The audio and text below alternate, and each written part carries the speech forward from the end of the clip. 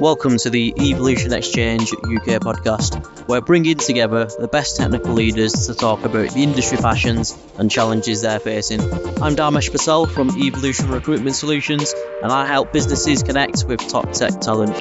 And today, I'm your host.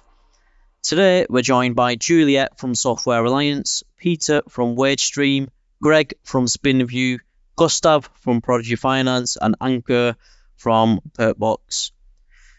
During today's podcast, episode 2 of Bridge to Balance, Cultural Crossroads Within the Modern Tech World, we will discuss creating a dynamic, diverse development culture within hybrid remote working to build the best workplace harmony. Probably best if we start with some introductions around the room. So if you could tell us who you are, what your current role is, and a brief summary of what the team and your company do, that'd be fantastic. So Juliette, would you like to start us off, please? So we're small, but we are servicing clients who are global. We have Malaysian, South African, Australian, European clients. We're a small tech company who are delivering a lot on the resources that we have to hand. Which is, I think we'll come on to it later. One of the benefits of hybrid working. I'm the operational director. I've had that role now for 3 months, so I'm a relative newbie. And my purpose at the moment is very much looking at governance and our ways of working and our processes. So, the way that we work around the hybrid environment is particularly topical to us, and how we get a lot from a small team. Perfect. Thank you very much for that, Juliette. What about yourself, Peter? Yeah, hi, I'm Peter. I'm the CEO and co-founder of Wagestream. Our primary product allows any worker and frontline worker to get access to their wages as they earn them. So we work with clients like Asda, Next, Burger King. We have now over 3 million employees that are able to use Wagestream technology. We sell it as a benefit through large employers, and they're able to access their earnings, but also have 5% savings rate, access financial coaches, a whole host of financial benefits with the whole remit we have as a B Corp social impact businesses to improve the financial well-being of frontline workers in the UK and in the US and in Spain, because we also operate in Europe. But that's what we're all about. Oh, lovely. What about yourself, Ankur? Hey, so my name is Ankur. I am a Chief Product and Technology Officer at PerkBox. PerkBox is a platform that enables companies to seamlessly reward, celebrate, and recognize employees anywhere in the world, while also providing these same employees with relevant and contextual benefits and perks. We serve employees in 117 countries as of now. Our vision is to enable companies to align the behaviors of their employees with the company's values and purpose. Oh, fantastic. What about yourself, Greg? Hey there, I'm Greg Roach. I'm the Chief Technology Officer, Head of Innovation, and Product Manager for Acronyms at Spinview. And acronyms means AI, ML, and XR. I've been with the company for about 5 years. And what we do is we create volumetric digital twins, primarily of the as-built environment, but also road and rail. And so we work with volumetric data types like point clouds, BIM models, IoT feeds, and we bring all of that into a democratized, easy to use, easy to access platform that takes these data types, primarily visual data types that have typically been siloed inside of organizations. And we want to make those available and accessible to anyone inside of the organization via any thin client, allowing organizations to unlock meaning, value, and understanding from these data. Oh, perfect. And last but not least, Gustav. Hi guys, nice to meet you all. My name is Gustav Trenwith. I'm a team lead for software development at Prodigy Finance. We are a UK-based fintech company, and we enable financing of international postgraduate students who would like to attend a top-tier university, one of the campuses that we support. Oh, lovely. Perfect. Well, yeah, just to kick us off, Greg, I know when we've spoke with your company, obviously Spinview, they've got the base in Hub in London, but obviously you've got employees based throughout Europe and worldwide.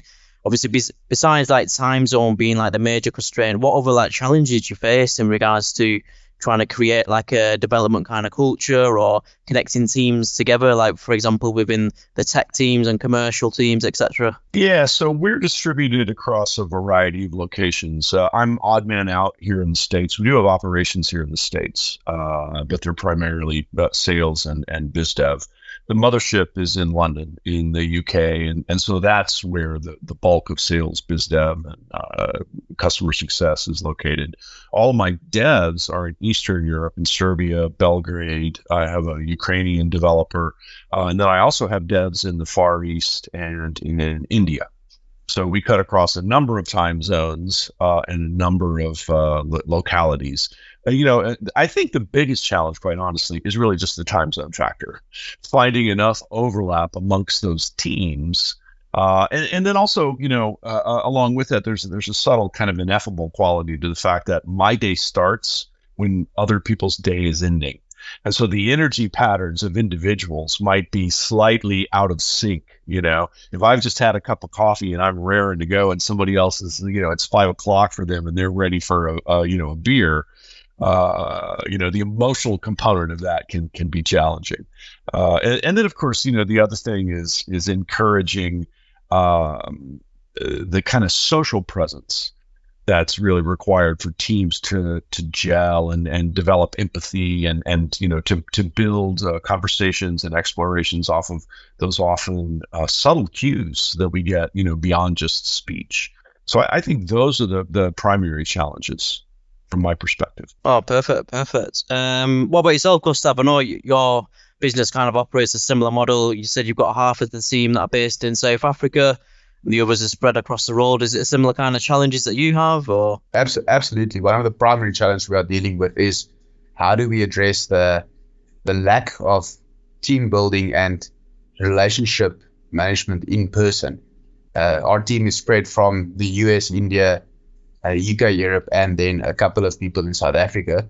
But even those in South Africa don't work in the same physical location. And it really does come down to the ability to manage that prioritization and that giving the people the autonomy to work on their own whilst still trying to cultivate a culture of team building and collaboration. All right. Okay. Cool. Can you relate to this, Peter? I mean, I know that obviously PerkBox are based in London and you're currently in the US. Are these some of the kind of the challenges that yourself and the team are facing, or? Yeah, it's a nightmare. Like remote, like having everyone remote is actually really difficult. So I always you need a plan for it. You need to have a clear comms plan and a strategy around dealing with the fact that we all live in a world where 50+% of all calls are on Zoom. And I agree with Greg. Like we've got people distributed across the UK, people in Europe, and in the US. And there's one thing that, apart from obviously this amazing group, that is a real challenge on a video conference is there's no emotion, and it's really hard to be creative. And therefore I think it really affects decision making, especially in a young growth company. So having a plan for that and getting people together as much as possible, I think, is really important. Simply to build those social interactions, that empathy, and get teams working together. I actually think this is contrary view, but I think anyone that is a fully remote business and never meets their co-workers, I think is a recipe for bankruptcy. I think you have to be able to have social interaction. Then all your calls, Zoom or Teams or whatever, all your video calls become more meaningful. But I think it is a real challenge. And we've gone through, like everyone has, fully remote to hybrid to everyone's trying to find their way. But there's one thing that remains true, that if you do get people together, you have a plan for those social interactions to happen, then actually it really, really does help the teams to bond, the people to build respect for their colleagues, to build emotional empathy for their colleagues, makes a huge difference to how a culture of a company, but also how a company makes decisions and moves forward, in my opinion. But yeah, I mean, look, we used to be, if you remember, we all used to be at work 5 days a week in the office. Now, no one's saying that was a good idea either. But on the other side of the spectrum, being away from everyone 5 days a week, sitting in bedrooms probably isn't ideal. And because I'm old, I'm the only one that ever remembers this film, Ice Station Zebra. And if you guys ever remember that, there's a bunch of people caught out in the Arctic, couldn't get hold of anyone, couldn't get comms with anyone. Well, you want to try and stop anyone becoming Ice Station Zebra, because when that happens, it's all over. It wasn't a good ending for the film, but I'm the only one that saw it, so it doesn't matter. That's definitely one I'm looking up now. Yeah, watch it. I keep saying it, and everyone's like looks at me with blank faces. Yeah, I've heard of it, but I'm looking at you with a blank face just to not agree that I'm the same age as you.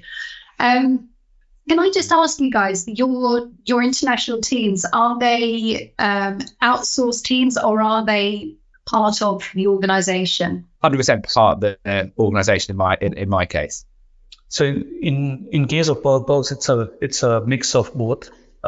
We have, fortunately or unfortunately, we kind of built a lot of our product and engineering team while during the course of pandemic, and we have teams. We have offices in 3 parts of the world. We have our mothership, like Greg said, in London, but we have an office in Sheffield in UK. We have an office in Australia, in Sydney. But apart from that, we have people working from Spain, from Edinburgh, from Bulgaria, and then we have a small team which is outsourced in Romania. What happened because of having a lot of these people come on board, not the Australian team or the Sheffield team, but a lot of these people coming on board during the time of COVID, was that we could set up a way of working for remote during those times, which have kind of transcended even when the people have started coming to office once a week, twice a week. Simple things like, hey, you know what, when you are walking engineers through product requirement document, don't just do that via Zoom. Also record that Zoom so that people who are not on the Zoom can look through the Zoom. If you do not just share the product requirement document, also make a Loom so that be visual about it, right? Use a lot more whiteboard. Small things like that. Make sure you have public groups of Slack. Do not share as less information on the private Slack groups, but share as much information on the public Slack groups. The idea is to be as transparent. Try to create this the impression of having water cooler conversation on Slack and not having these private Slack channels where you would create siloed conversation. And that has continued to kept on happening even when people started coming. So now that we have a couple of people in Spain, one person in Bulgaria, another one in Edinburgh, it has helped them kept on staying connected with the people who are coming to the office. So I think our experience is probably the other end of the spectrum to you guys. You've got large teams, large workforce. We are we're a small, let's say, small tech firm. A lot of our experiences are exactly the same as yours, but there are other challenges that are almost exacerbated by our size. So,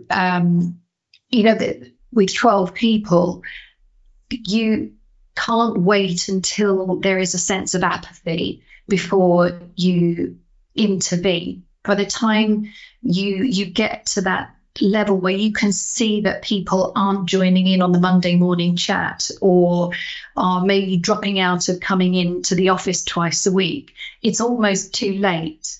So we've been very conscious, and I can't say that at all that we have got this right. There is still very much a process of experimenting to try and find the right way of working, which is why I'm just really happy and open to getting new ideas and experiences.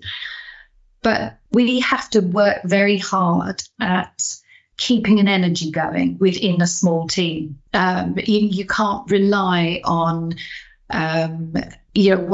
one functional area just feeling like it's set loose, because there are too few of us to compensate. So sometimes it feels like the efforts that you have to go to feel a little artificial, but you have to do them. So Ankur, similar to what you were saying, post-COVID, we were having Monday morning and Friday morning just team Zoom chats. And the aspiration was that we try to force the water cooler moments artificially. And almost the harder you try to create these things artificially, the less likely you are to achieve them. Are you fully remote? Is your company fully remote, or do you? No, we are. Okay. We were during COVID, as were all of us. We were fully remote, and then we are now. And prior to COVID, we were fully present in the office. We are now. We have a minimum of 2 days in office, which, whether that's the right number, I don't know, but it's where we've settled at. So it is how to create momentum and energy in a small team that are working in a hybrid environment without trying too hard. It takes a bit of experimentation. It takes good line management, actually, to ensure that, and for all of the line management to really understand their responsibility in terms of emotional connection with their reportees. It is something that we took for granted when we were all in an office. We just didn't have to be very conscious of this. But now you have to be conscious of it, and you need to do it in a very active manner. It's changed the focus of line management a little bit, change the skill set of line management. If you've, if anybody has the holy grail on this, then Greg, Gustav, your guys are obviously your company's a remote first. What do you think you guys do? Anything that's different, or anything that you've experienced within your current company that you'd like to share with the team that really works for you? Because obviously the companies are obviously doing really well by the sounds of it. And it's just, besides it's obviously the obvious time zone constraint, what is it that you guys do differently, or let's share with the team? So while we are remote first, we also have these geographic centers that allow for teams to, sub-teams, so to speak, to come together on a regular basis. So folks in London get together every few weeks, if not more frequently than that. And my core programming team in Serbia, they get together on a monthly basis. So that helps, and I have to concur with what Peter said earlier about the necessity of, that FaceTime in order to build empathy and understanding. And so we are a little bit of a hybrid when it comes to that aspect of things. But I also agree with Juliette about, this. We've tried to do all sorts of things in the past, like pub quizzes on Fridays.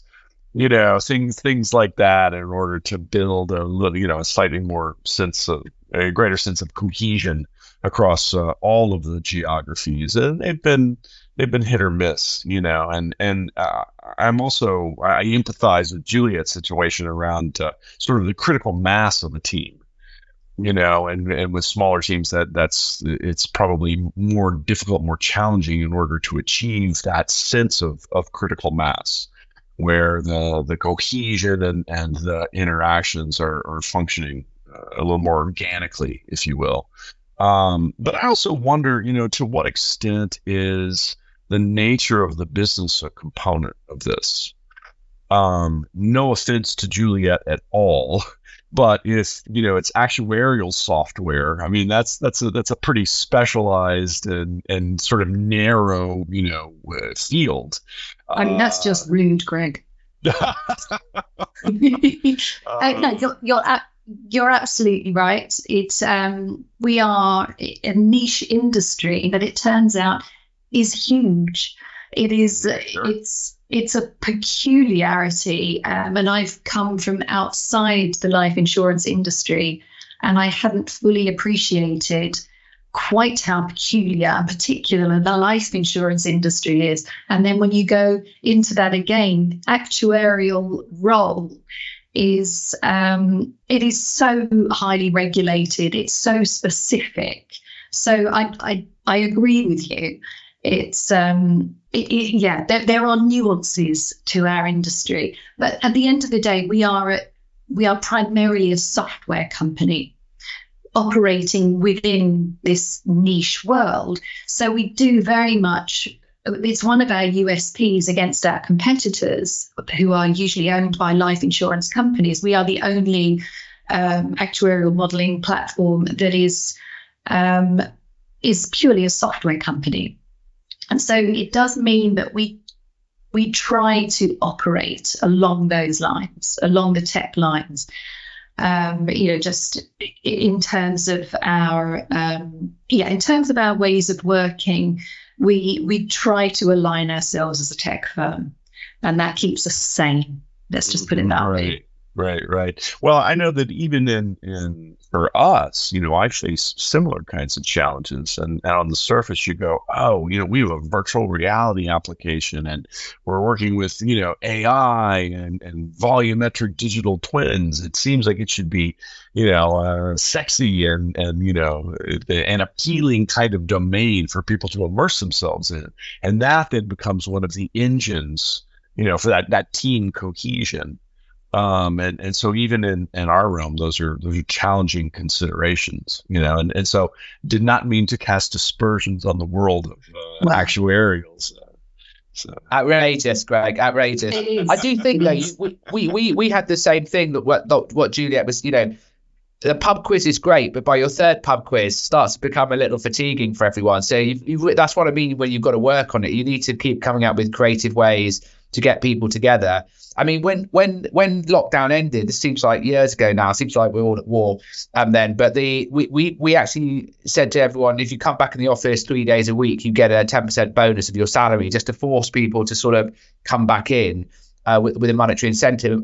And obviously we don't do that anymore. Couldn't afford it anymore. But the point was that it made people get together, and I think over time, when people have social connections, they actually want to spend time with their colleagues. It's no longer forced. You have to do some forcing things, but actually over time, when people actually start to like the people they work with or respect the people they work with, it actually becomes a lot less of a challenge, and people look forward to those social events, which we continue to do. We'll do all sorts at Wagestream to try and get people back in, and once a month get the whole company together. So you just got to, I think, keep being creative with it, because it does. If you keep doing the same things, it's a real challenge. We went through all that of trying to do those sort of chats every week and stuff, and they work for a couple of weeks, and it's like an all hands. You've got to keep changing the format to keep it engaging and interesting. Otherwise, it all falls apart. I think my observation on that is that, again, the difference between pre-COVID office-based life is that everybody needs to be bought in to the fact that it is their responsibility to contribute. And when you're working remotely, it is conscious. It is when you're in the office, your presence it's a very natural process. But when working remotely, it can't just be the responsibility of our CEO. It's not just my responsibility or the line manager's responsibility. Every person has to acknowledge that they are responsible for contributing actively to the cultural and working environment. And I think that needs to be explicitly laid out, unfortunately. I think just to presume that happens, it isn't enough. It needs to be laid bare that everybody. If we're on a Monday morning call, not everyone is feeling peppy. So fine, just everybody needs to compensate and contribute and not sit back and be just a pure observer. I absolutely agree with Juliette on that one. One of the things that becomes so easy in remote work is for a person to just not be visible. Especially software developers, they can be so passionate about what they do. And when they're passionate, that's fantastic, because usually they interact, they talk, they make their opinions known. But it's at the same time so easy for the other guys in the team to just then hide behind this person's persona and just do the bare minimum. And to get them to buy in and be passionate about what they want to do and be part of the team and drive the culture of the team is such a difficult challenge, and it's one that I don't think there's a clear answer for it, because especially in multicultural teams, every person is different. The way they perceive communication and problems and their culture, for line managers to be able to connect those people and find common ground for them to get behind and buy in, that's the real challenge we're dealing with. So is there now then a skill set on top of leadership skills, which is managing remote teams? It's a subset within if you're recruiting for managers, that in itself is a whole set of skills. 100%. Yeah, you should interview for that as well and look for examples, look for references of people that are able to effectively manage hybrid remote teams. 100%. Yeah. Mm. Yeah, and Gustav touched on something that I think is pretty critical, actually, and that's the cultural difference amongst these teams. So for instance, my coders are almost all Serbian, and I've been with the company more than 5 years now, and when I first started to interact with those teams as an American, I was like, dang, well, that was rude, and over time I've come to appreciate and understand the cultural basis through which they approach so many situations, or how they deal with problem solving, or in particular how they deal with sort of interpersonal considerations. I mean, they can be pretty bare knuckled with one another at times. And as an American, I'd clutch my pearls. Oh my goodness, but it's like, hey, that's just how they roll, and that's that's one of those, if you will, sort of ineffable qualities that's maybe lurking beneath the surface. We don't always acknowledge that. And also in terms of, the current world of political correctness, that can be a little bit of a minefield. So I think you have to kind of step gingerly around some of those issues, but I think we have to acknowledge that there's a ground truth there, and at least be cognizant of it. So. I think it's sorry, go on, Julia. No, sorry, carry on. Just one of the observations I just sort of scribbled down was the implications on young people coming into hybrid working environment. Obviously, tech industry. Pretty, it has got a large portion of younger workers, and how do they feel about a hybrid or entirely remote working environment? I mean, how have you found recruiting into a completely remote environment? Do you find it easy, or do you find people who are put off by it being fully remote? Speaking for myself, I was interviewing a candidate not long ago, and one of their first questions was, is there an opportunity for, hybrid interactions? They did not want a fully remote environment. I mean, I think, and you also raise an interesting point, Juliette, not unlike the cultural distinctions, there are generational distinctions. Yes. Yeah. Peter and myself, knowing what iStation Zebra is, we're maybe Zebra. And so, I also think that the younger cadre of, or the younger cohort of engineers, they probably have a greater expectation around remote, and would prefer it. I mean, I'll be honest, I prefer it. I really, really do. Although not, to the exclusion of everything else. So, those generational components and the geographic or the cultural components, I think, are things that we have to acknowledge. But yeah, I did, to your direct question, Juliette, I did recently interview somebody that they didn't want a fully remote opportunity. At a minimum, they wanted a hybrid. Do you guys, because we went through a phase of recruiting remotely, and now we won't do, like, part of our recruitment processes, you have to have an in-person interview.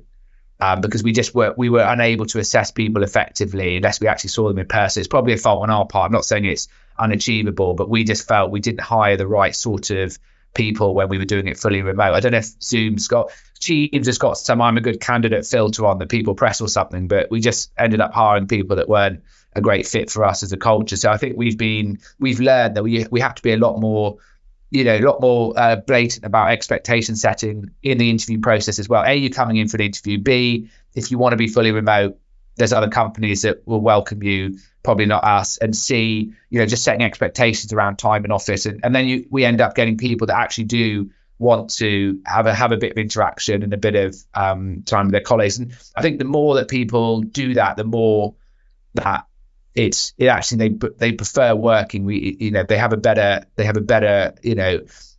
enjoyment of work life if there is a balance that sort of suits them as well. I think being fully remote, it's a real challenge. Yeah, I would doubt anybody who says that they can do a recruitment process entirely remotely effectively. To Ankur's point, right back at the beginning, there is too much that's non-verbal that you miss out on. It's one of the problems with the whole Zoom environment, that it just demonstrates how much we convey without words, and you absolutely 100% need to take that into consideration when you're interviewing people. I completely agree with you, Juliette, but being devil's advocate, I do come from an environment where we do hire completely remotely. However, I found that, number one, we have to be extremely deliberate and over-communicate what our expectations are. And in every interview, our interview process is actually quite extensive because of the remoteness. So a candidate would go through 5 or 6 interviews with probably 10 to 12 different people. And every interview, the people afterwards would write their opinion, their perspectives, what they thought. And only if the entire board is happy with the candidate do they get hired. And I'm presuming that's been a successful process. Yes. It sounds intensely laborious. Just a challenge to that process. If some of that were to be in person, could you shorten that recruitment cycle? I'm being devil's advocate. You could probably, but myself as well, I was interviewed and I started working for the company, and only 5 months later did I meet my first colleague in person.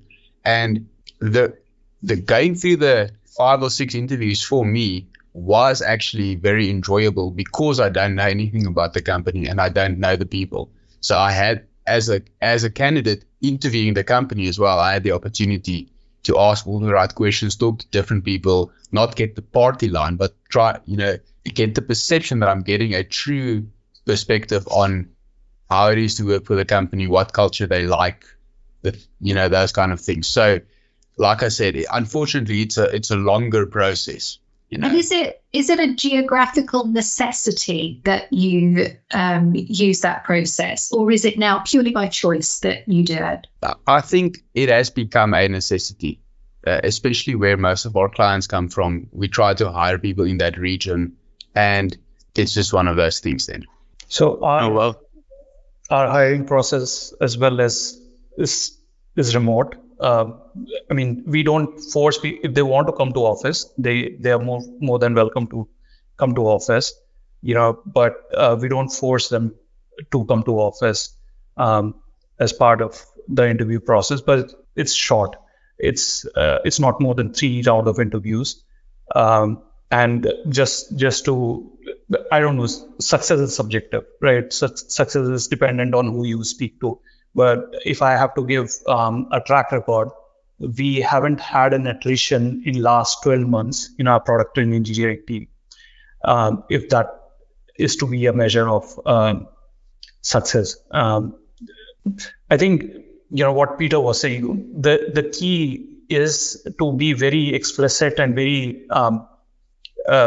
very direct about what you want in the candidate. If you want in the candidate to be present and to read through the non-verbal cues, then you have to ask them to come to the office, right? In our case, yes, we want them to be over-communicated, but we believe that in our interview process, by hit and trial, we have figured out how to be over-communicated during the 3 rounds of interviews.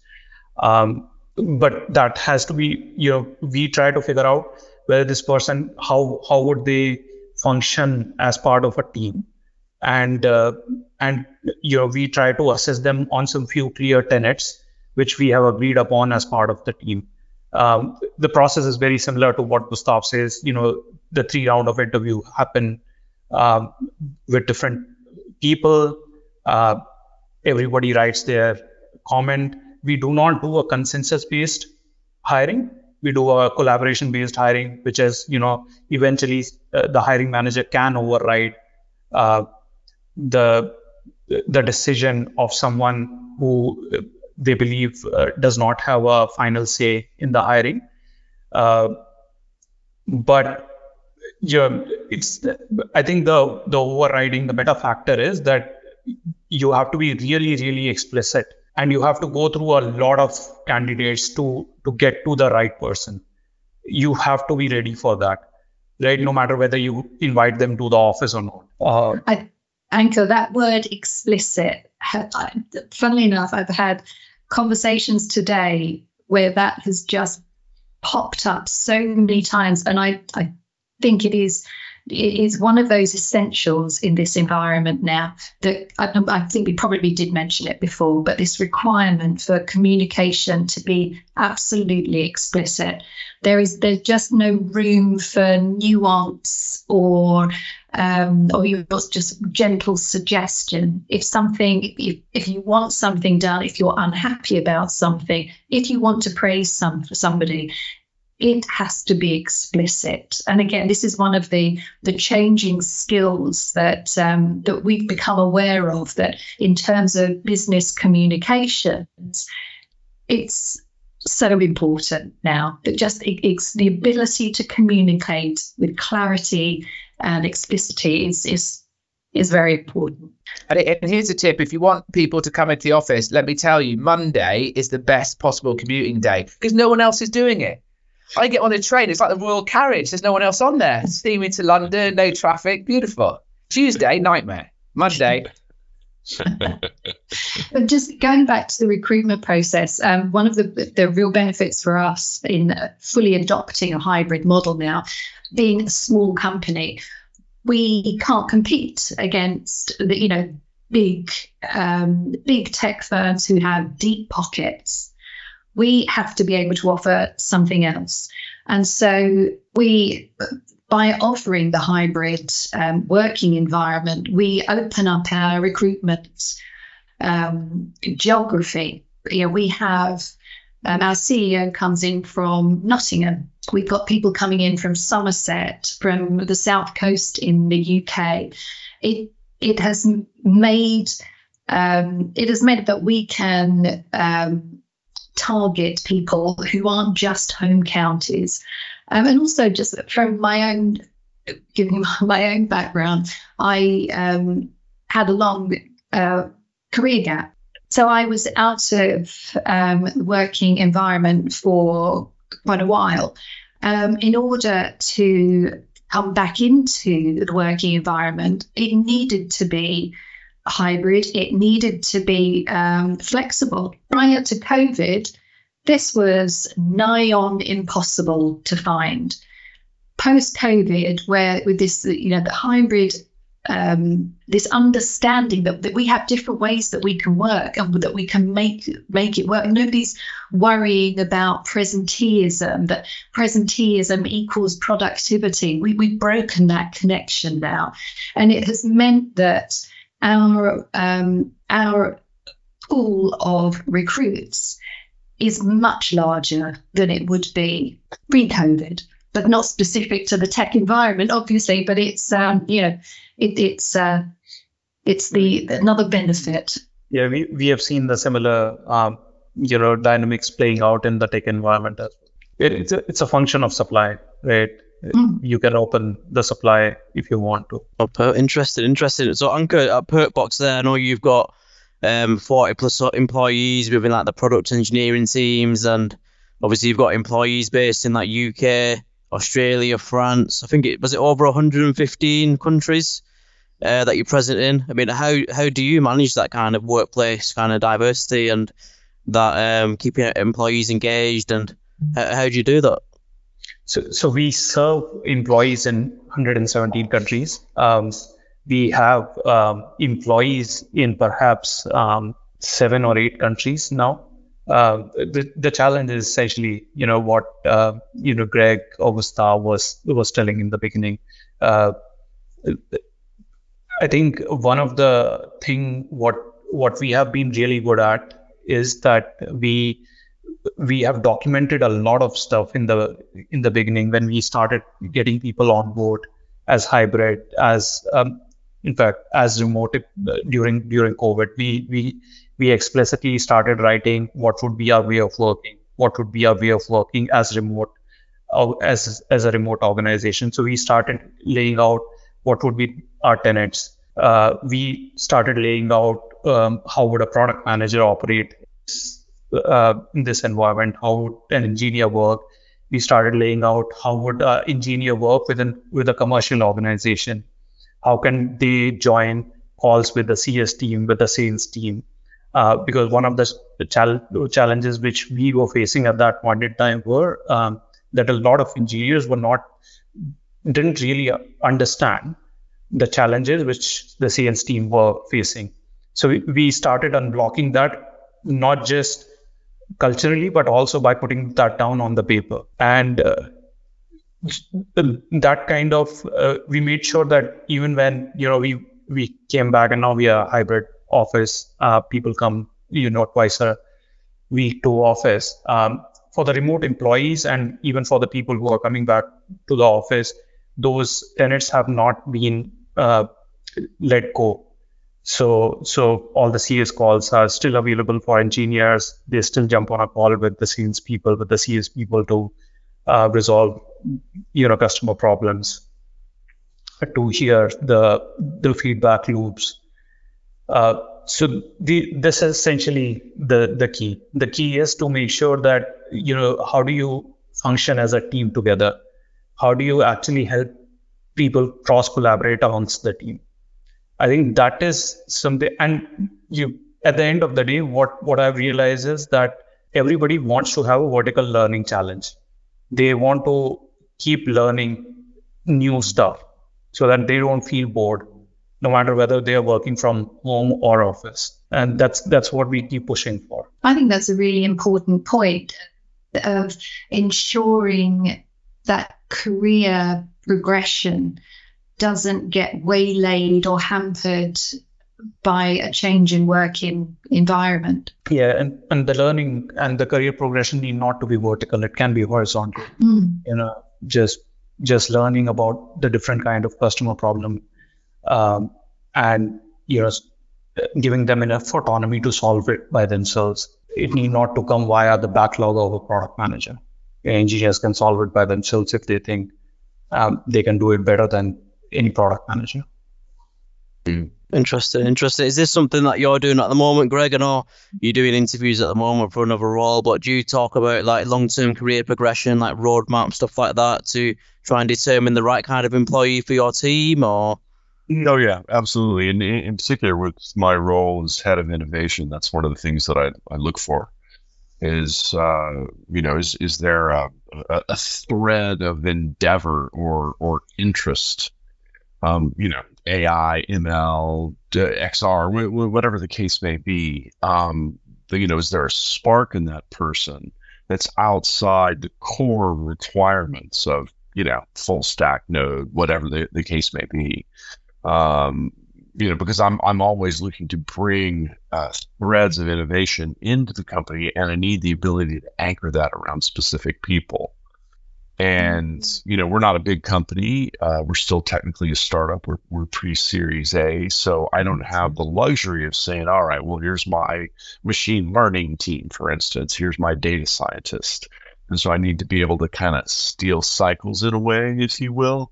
And so I need people that have got that sense of simpatico with certain, areas or certain topics. But I also wanted to touch on a couple things that Ankur just said. One is around process. We recently got ISO certified in 3 domains, and I forget what they are: 27001, 1900, and there's another one. And that was a fascinating process, or a fascinating experience. Initially we went into it with a huge amount of trepidation. And the internal team that shepherded us through that ISO certification process did a phenomenal job. But one of the things that we learned along the way was we already had so many of those processes in place. And so the idea of processes that are defined, that are communicated, that are adhered to, that structure, that framework, I think is a critical component of success, regardless of ISO. I mean, in our world, that's a real benefit. It's probably not appropriate for a number of organizations, but conceptually, anchoring everything in a process, based kind of workflow, if you will, is I think really important. And then one of the other things is because we are agile, and one of the tenets of agile is the idea that engineers listen to customers. Now, we don't have the luxury currently of being able to sit down and have an engineer speak directly to a customer. Only on rare occasions does that happen.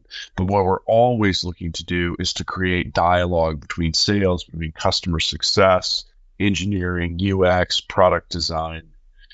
Because ultimately what we want is a very human-centric, as it's referred to, design and solution process. We want to know what's the real-world problem that people are struggling with. How can our platform, how can our tools solve that problem? And so the core of that, it gets back to the idea of empathy. We need empathy inside of our teams for our coworkers. We need empathy between teams. So that the tech team has empathy for the struggles of sales, and sales has empathy for the struggles of tech.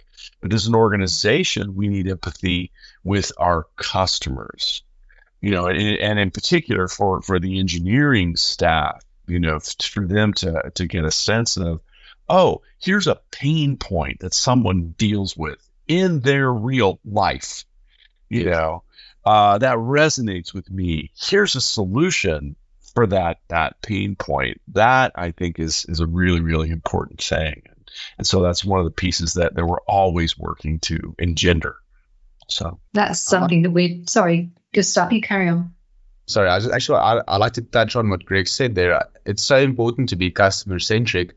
But what I found in our organization, we're a bigger organization with over 300 employees, the importance of clear and transparent communication, because the developers don't deal directly with the customer, it becomes so easy for confusion to come in the process. And then by the time the request gets to the developer as to a problem that the customer has, if the right questions aren't being asked and the why behind the request isn't translated to the engineer correctly, the engineer goes off and he builds what he thinks is the best solution for the problem. And after presenting the solution, it comes to light, but that's not going to solve the problem because that's not the problem. And that's where we need, yet again, to be deliberate about our communication and ensure that we connect the right people and make sure that what we're telling our people to do is actually what we want them to do, and allow the experts then to go off and build the best solutions. I don't think that is an issue that is purely for larger organizations either, because we, as a small company moving into this, post-COVID moving into this hybrid environment, we started becoming guilty of functional stovepiping as well. And it took this conscious kind of acknowledgement of there is disconnect. We all need to make a very conscious acknowledgement that we are communally accountable for this company's goals. Our goals are very visible. And whether you're a dev, a tester, or the product manager, we are all a part of, we'll play a part in actually the achievement of our sales goals. This isn't just all on the salesperson's shoulders.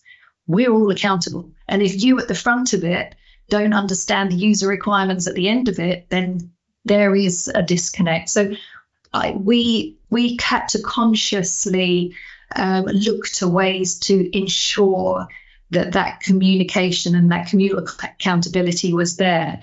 And we've done training. Greg, you'll love this. I'll send you the pack.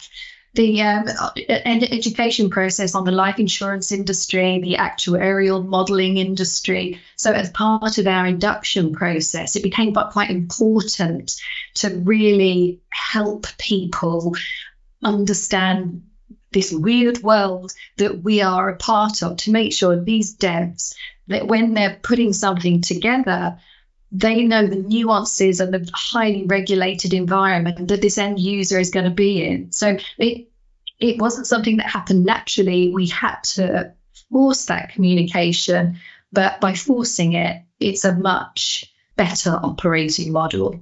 Bedtime reading for Greg. Exactly. Oh, I'm sending it. Don't worry. Looking forward to that, Juliette. Definitely. You thought you working out. Yeah. Yeah, Netflix. Read about actuaries.